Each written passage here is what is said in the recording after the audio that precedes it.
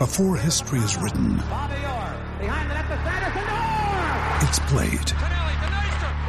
Before it's frozen in time, it's fought one shift at a time. Before it's etched in silver, it's carved in ice. What happens next will last forever. The Stanley Cup Final on ABC and ESPN Plus begins Saturday.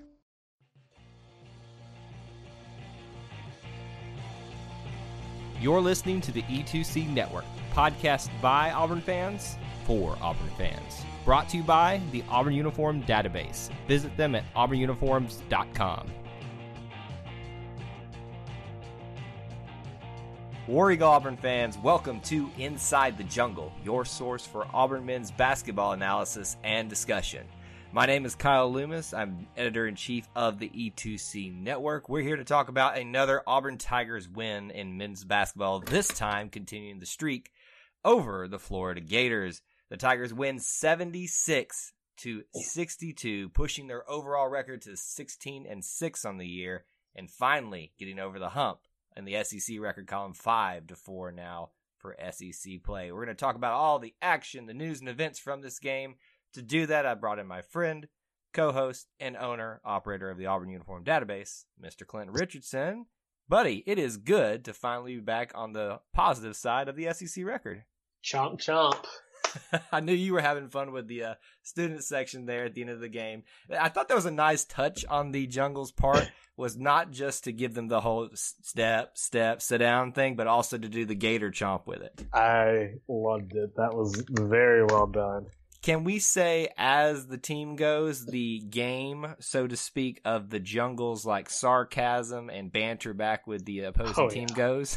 Oh yeah, there's nothing quite better than being front row in the Jungle, Auburn doing fantastic, and getting in the head of an opponent, and just, gosh, I can't tell you how many times we got flipped off and cussed out, and just getting in their head was the best thing in the world. And, you know, if Tennessee can get applauded for walking off the Gators court, chomping the fans, Auburn fans can enjoy the student section doing it to the Gators as well.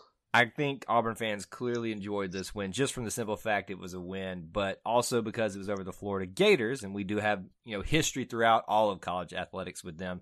But even more so, this is a humongous historic win for Auburn in terms of perception, in terms of getting certain monkeys off of their back, so to speak, and kind of finally starting to put to bed the last, or what would maybe be the last, of some of these long streaks that haven't happened of poor play for Auburn over the past couple of years. And to me tonight, that's what this game was about. It wasn't so much about getting in the positive column for SEC record. It wasn't about continuing the streak. It was about putting to bed the past for Auburn, and I felt like that's the message that Coach Pearl gave to the guys tonight, because they really came out with a fire. Yeah, and that's something that he's kind of preached to this team, and he's not shied away from the history and the bad history that Auburn basketball has seen over the years. You know, his first year on the Plains, he's celebrating the fact that Auburn actually won a game in the SEC tournament, let alone 3, and made it to the semis. He knew that was the first time since Chuck Person's time that Auburn had even done such a thing.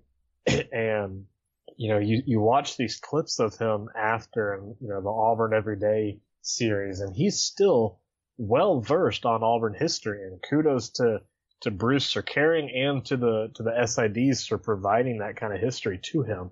And I mean, I was shocked to see that Auburn hadn't beaten Florida at home since 1999, and had only won once since then. I mean, that's a crazy stat, and it's really weird that Auburn and Florida honestly have just about as good of a rivalry as any other duo in the SEC. You know, take Auburn and Alabama and Auburn and Georgia out. It's Auburn, Florida very well could rival Auburn, Tennessee, I think.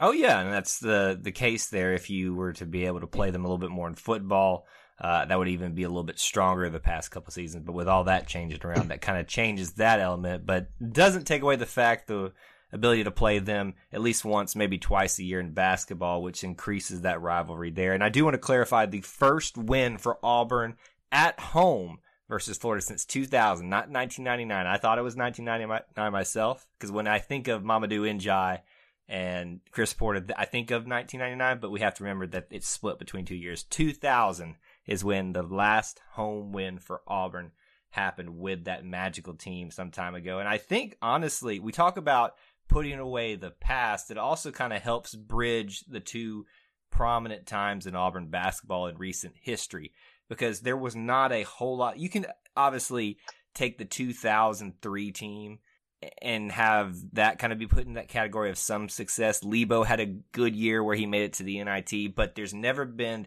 quite the amount of success that 1999-2000 team and this era of Auburn basketball. It's just a good bridge, I think, as well as trying to put away the past. So let's talk a little bit more in depth about how historic this was for us. Not just the first win at home for Auburn against Florida. It's the first win against Florida since 2009. I mean, just the fact that we haven't beat them in that amount of time is crazy. I mean, that was in the SEC tournament. I don't even remember that win, to be honest with you, Clint. That's how, like, in a daze I was for Auburn basketball for so long. I couldn't even remember that win. But I swore to myself that we had won a game before then, and I don't know. I mean, I guess I just had blocked out all these terrible memories of Auburn and Florida. What do you think has been the thing that separated Auburn and Florida in basketball for so long? I think there's a lot of things. It's Billy Donovan and the dynasty that was built in Gainesville for many years just coincided with Auburn's lackluster basketball program for so long. And I think it was the first SEC tournament game that I made was Lebo's last, and it was to Florida. Honestly, Auburn has had many really good chances to beat Florida over the years. I think it was maybe 2014 or so down in Gainesville. Coach that doesn't get mentioned. I just remember Chris Denson having a chance with like 5 seconds to go, and Auburn never even got a chance to put the ball up. Auburn just threw the ball away. And it was just the epitome of that team and that coaching era. And it's just shocking that Auburn has not been able to get over this hurdle. Like you said, this very well was one of the last hurdles to jump and to get off Auburn's back. But I still think that there's still maybe one or two left, and including one in just a couple of weekends. Well, when you struggle as much as Auburn has over the past 2 decades, there's a lot of things to get over in the past, and I wouldn't be surprised if we run to a couple more here. The last little bits here I want to share in terms of the history. This is the first win against Florida for Bruce Pearl as an Auburn head coach, and the first win against Florida in Auburn Arena. So some really cool history there, the significance of this game. But let's get a little bit deeper into this game, and we'd be remiss if we didn't mention the storyline that just continues to keep on giving for some reason. The return, again, of Austin Wiley back into the lineup. A lot of people were excited about this. And honestly, Clint, we have missed him sorely because you could see the impact he makes right away. Absolutely. And he only played 5 minutes. I think people are going to really overlook that. He had 2 points on a dunk and 2 rebounds. Actually had a really bad turnover early in the game where he just had the ball knocked out of his hands. I think that it just goes a long way in depth, and Anthony and Horace knowing that it's not entirely on you two this game. 5 minutes isn't a lot. Bruce, I believe, had said before the game that they expected him to play between 8 and 10 minutes. So we didn't get that number out of Austin Wiley, but I mean, he's a big guy. Big guys with leg injuries are never good, and this is not his first time. I think you just got to keep easing him and you can't rush him onto the court. And here's the important part about this, too, is because all we heard during the 5-game absence of Austin Wiley is, can Auburn win without Austin? That was the big storyline. And the question seemed to be answered with a no for the most part until the kind of back half of that 5-game stretch where we finally started winning and putting things together. I think this was very smart in Coach Pearl's decision-making process. Yes, he wanted to get him about 8 or 10 minutes, but I think he watched the flow of the game. saw he probably saw some things in Austin that we weren't seeing in terms of maybe he shouldn't have been out there as much as he thought. I think this is the perfect way to get him slowly worked in, get the legs back under him, make him feel himself a little bit more sure on that injury, and then slowly starting to see him back into that role we're used to, where he's just dominating down low. And we saw a little bit of that tonight, with the dunk. We saw that with a rebound or two. Just having that big body down there is something that Auburn sorely missed. And while he was in there, that impact was felt very well here. And I want to go ahead and give a shout out tonight to somebody from the Auburn Discussions group on Facebook, where we have our in-game thread. Peter Green tonight is my hero because he was just screaming about how good Horace Spencer was. And he even said that Horace Spencer was Austin Wiley tonight. What did you think about Horace's play? Horace is at such a disadvantage. He's such a tall guy, but he just doesn't have the build that somebody like Austin does. And he gets pushed around quite a bit. And it's, you see he's so lanky that you're just afraid he's going to get called for an elbow or fall and hurt himself one way or another. But he really handles himself well. And I thought he did so tonight also. And just, you can't say anything else about Horace Spencer other than his heart is in the game. He hustles every play. He's fighting for the ball on the court. And, he's just putting his teammates in such a good position now. And, we talk about it every game, it feels like. Horace Spencer now is not the Horace Spencer from last year or even his freshman year. He's not going to light up the score sheet, but he's going to make an impact. And, if that's what we say each week, I'm perfectly fine with it. Horace will cement a legacy by doing what needs to be done. And here's the even more important part about that, Clint, is the fact that he is making an impact makes defenders have to focus some attention on him, opening things up for other players, especially with us, supposedly living and dying by the three. They have to divert some attention down there to him because they know now he's a threat to score down there. Yes, he's lanky. He might throw an elbow and get called for an offensive foul, but more often than not, he's going to get that sweet little baby hook in there. He might squeeze around you for a dunk. So I really have loved watching Horace Spencer thrive in any situation this season, but especially in the absence of Austin Wiley. It's been very nice to see that as well. Speaking of Wiley and the injury front, kind of had some scares tonight. I could hear the collective Auburn fandom gasp and clutch themselves just in fear of what was supposedly happening. Very few minutes into the game, we see Jared Harper go down with a right ankle injury, and he has to go back into the locker room for a short while there. And then not even a few minutes later, Chuma Okeke goes down with a right hip injury on a fall trying to get a rebound. So just about as Auburn's team looked complete again, that almost got even worse there. And I was really worried for a short little while there, Clint. Yeah, I was too.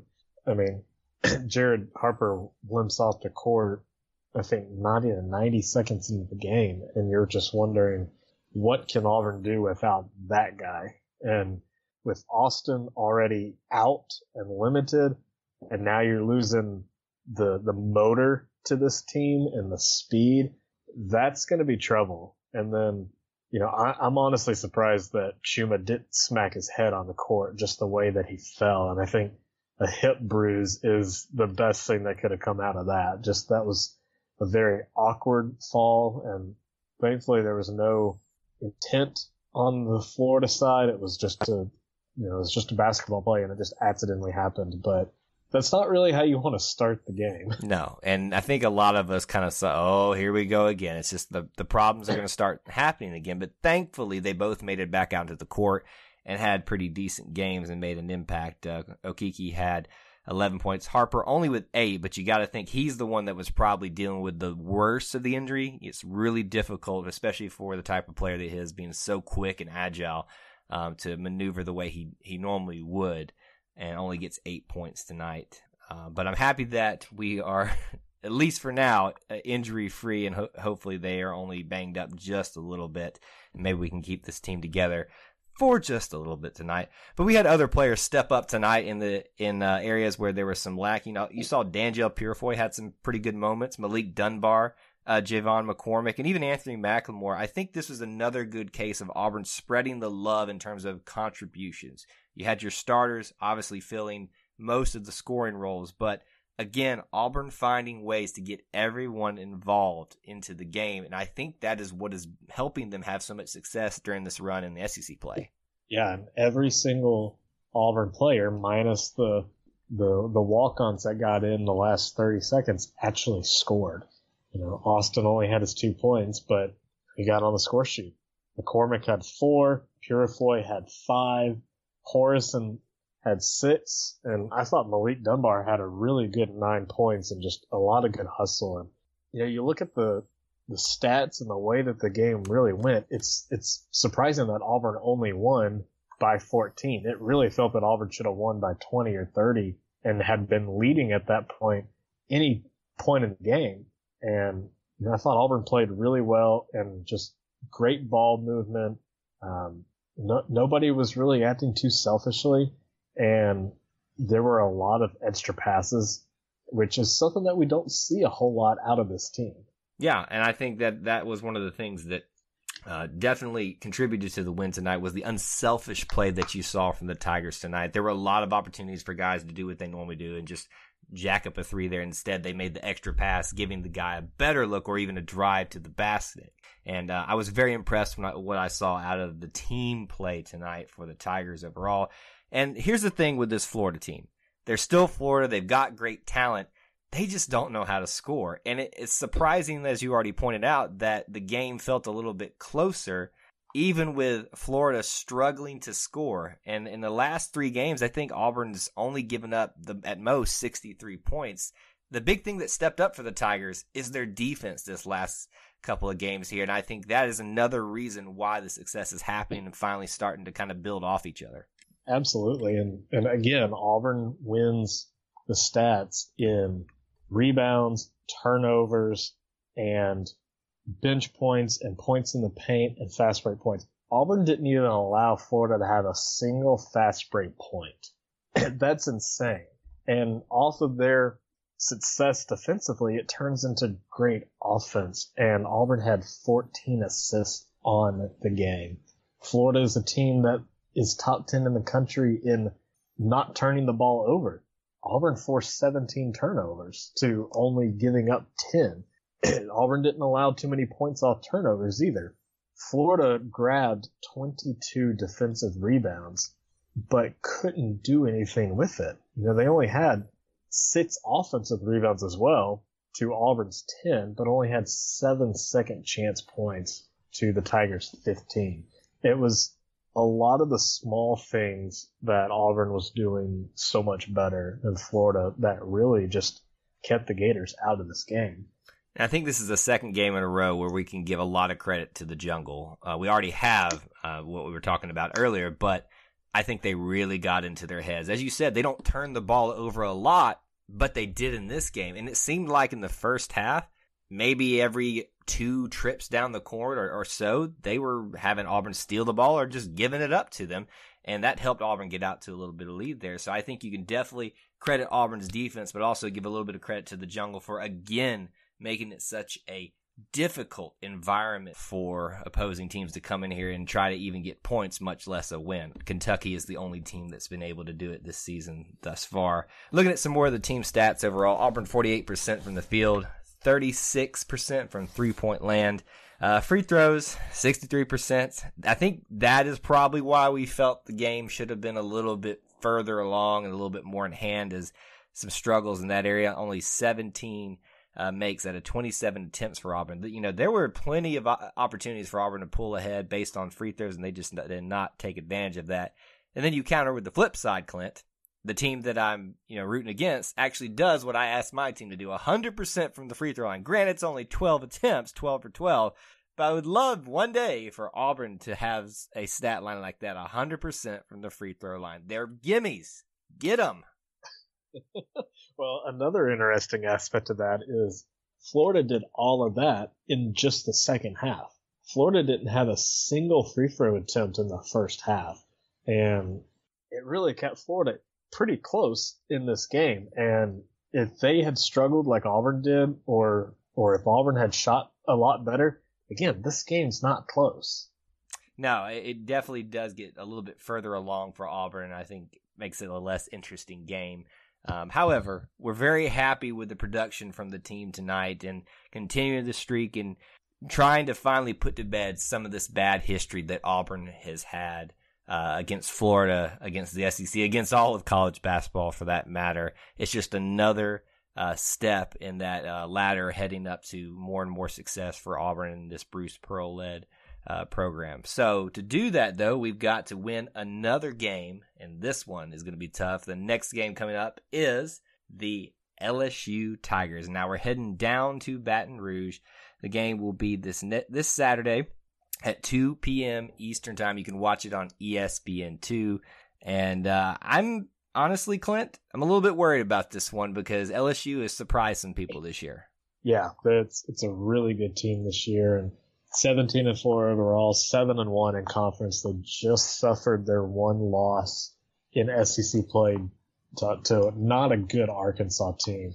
And I mean, this is the kind of LSU team that surprises you. LSU for years has either been really good or really bad. And they were really bad last year, and it looks like they're going to the tournament this season. I mean, they're right along with Auburn in stats, averaging about 83, 84 points a game and shooting 45 and 47%. Steals are pretty much the exact same. Blocks per game are the exact same.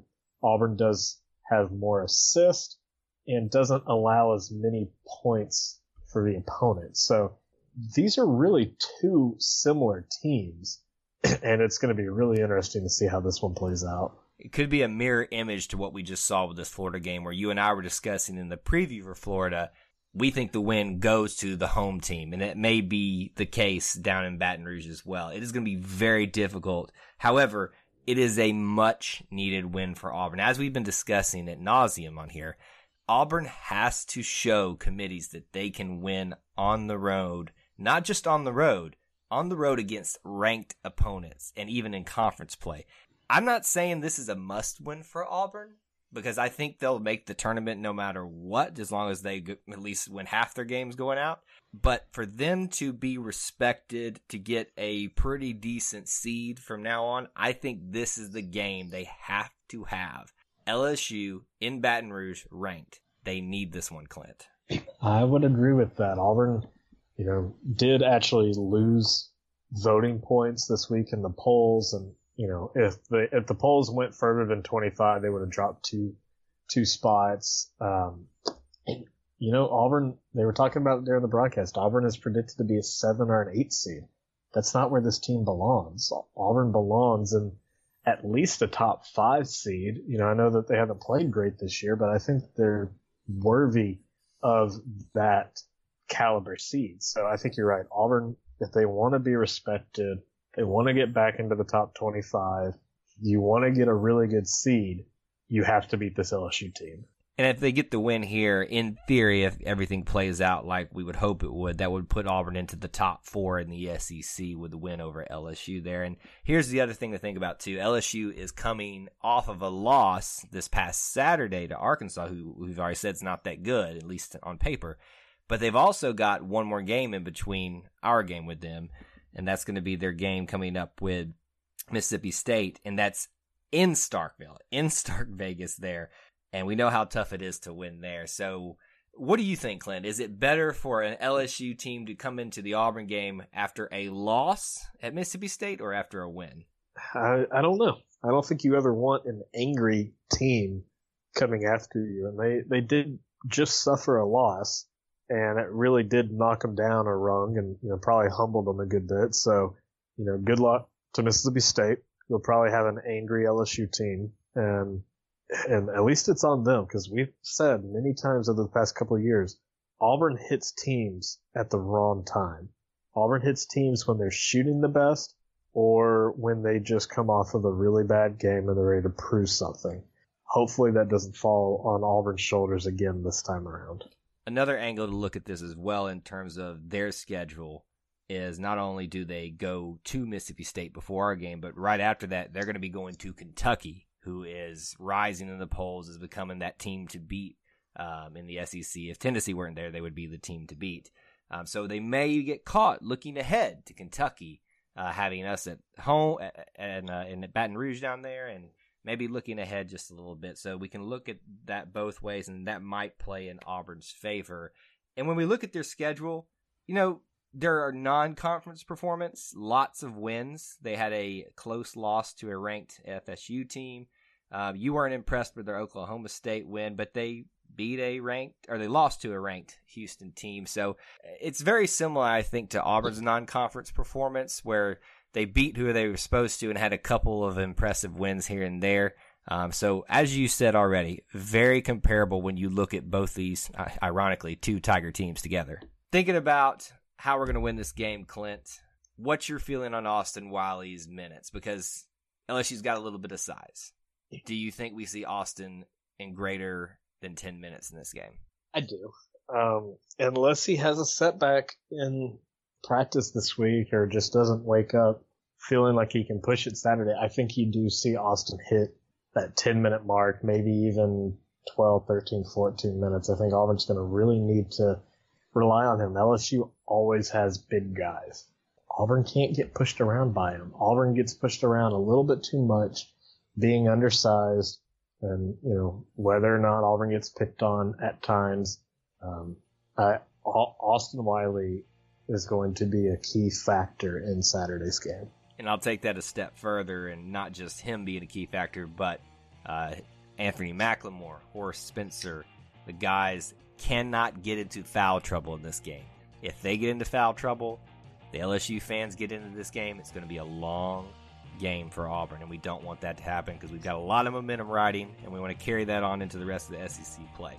Before we get out of here, Clint, let's give our contact information. You can find me on Twitter at TigerEye24. Where can they find you? You can follow me on Twitter at ClintAU24, and you can check out my website, the Auburn Uniform Database, at auburnuniforms.com. This week, part 2 of the multi-week series was published. Really excited about it.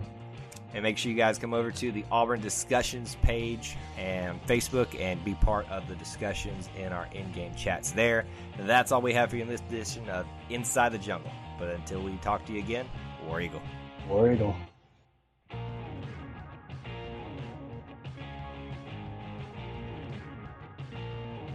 Before you get out of here, we want to remind you of a couple of things. Head over to e2cnetwork.com, our website where you can find everything that you'll ever need from us, podcasts, blogs, and even ways to help support the show. If you want to find individual episodes, you can download all of these on iTunes, SoundCloud, and Google Play. So until we see you again, I want to remind you of one thing, that here at the network, we believe in Auburn and love it. The only question remains, do you?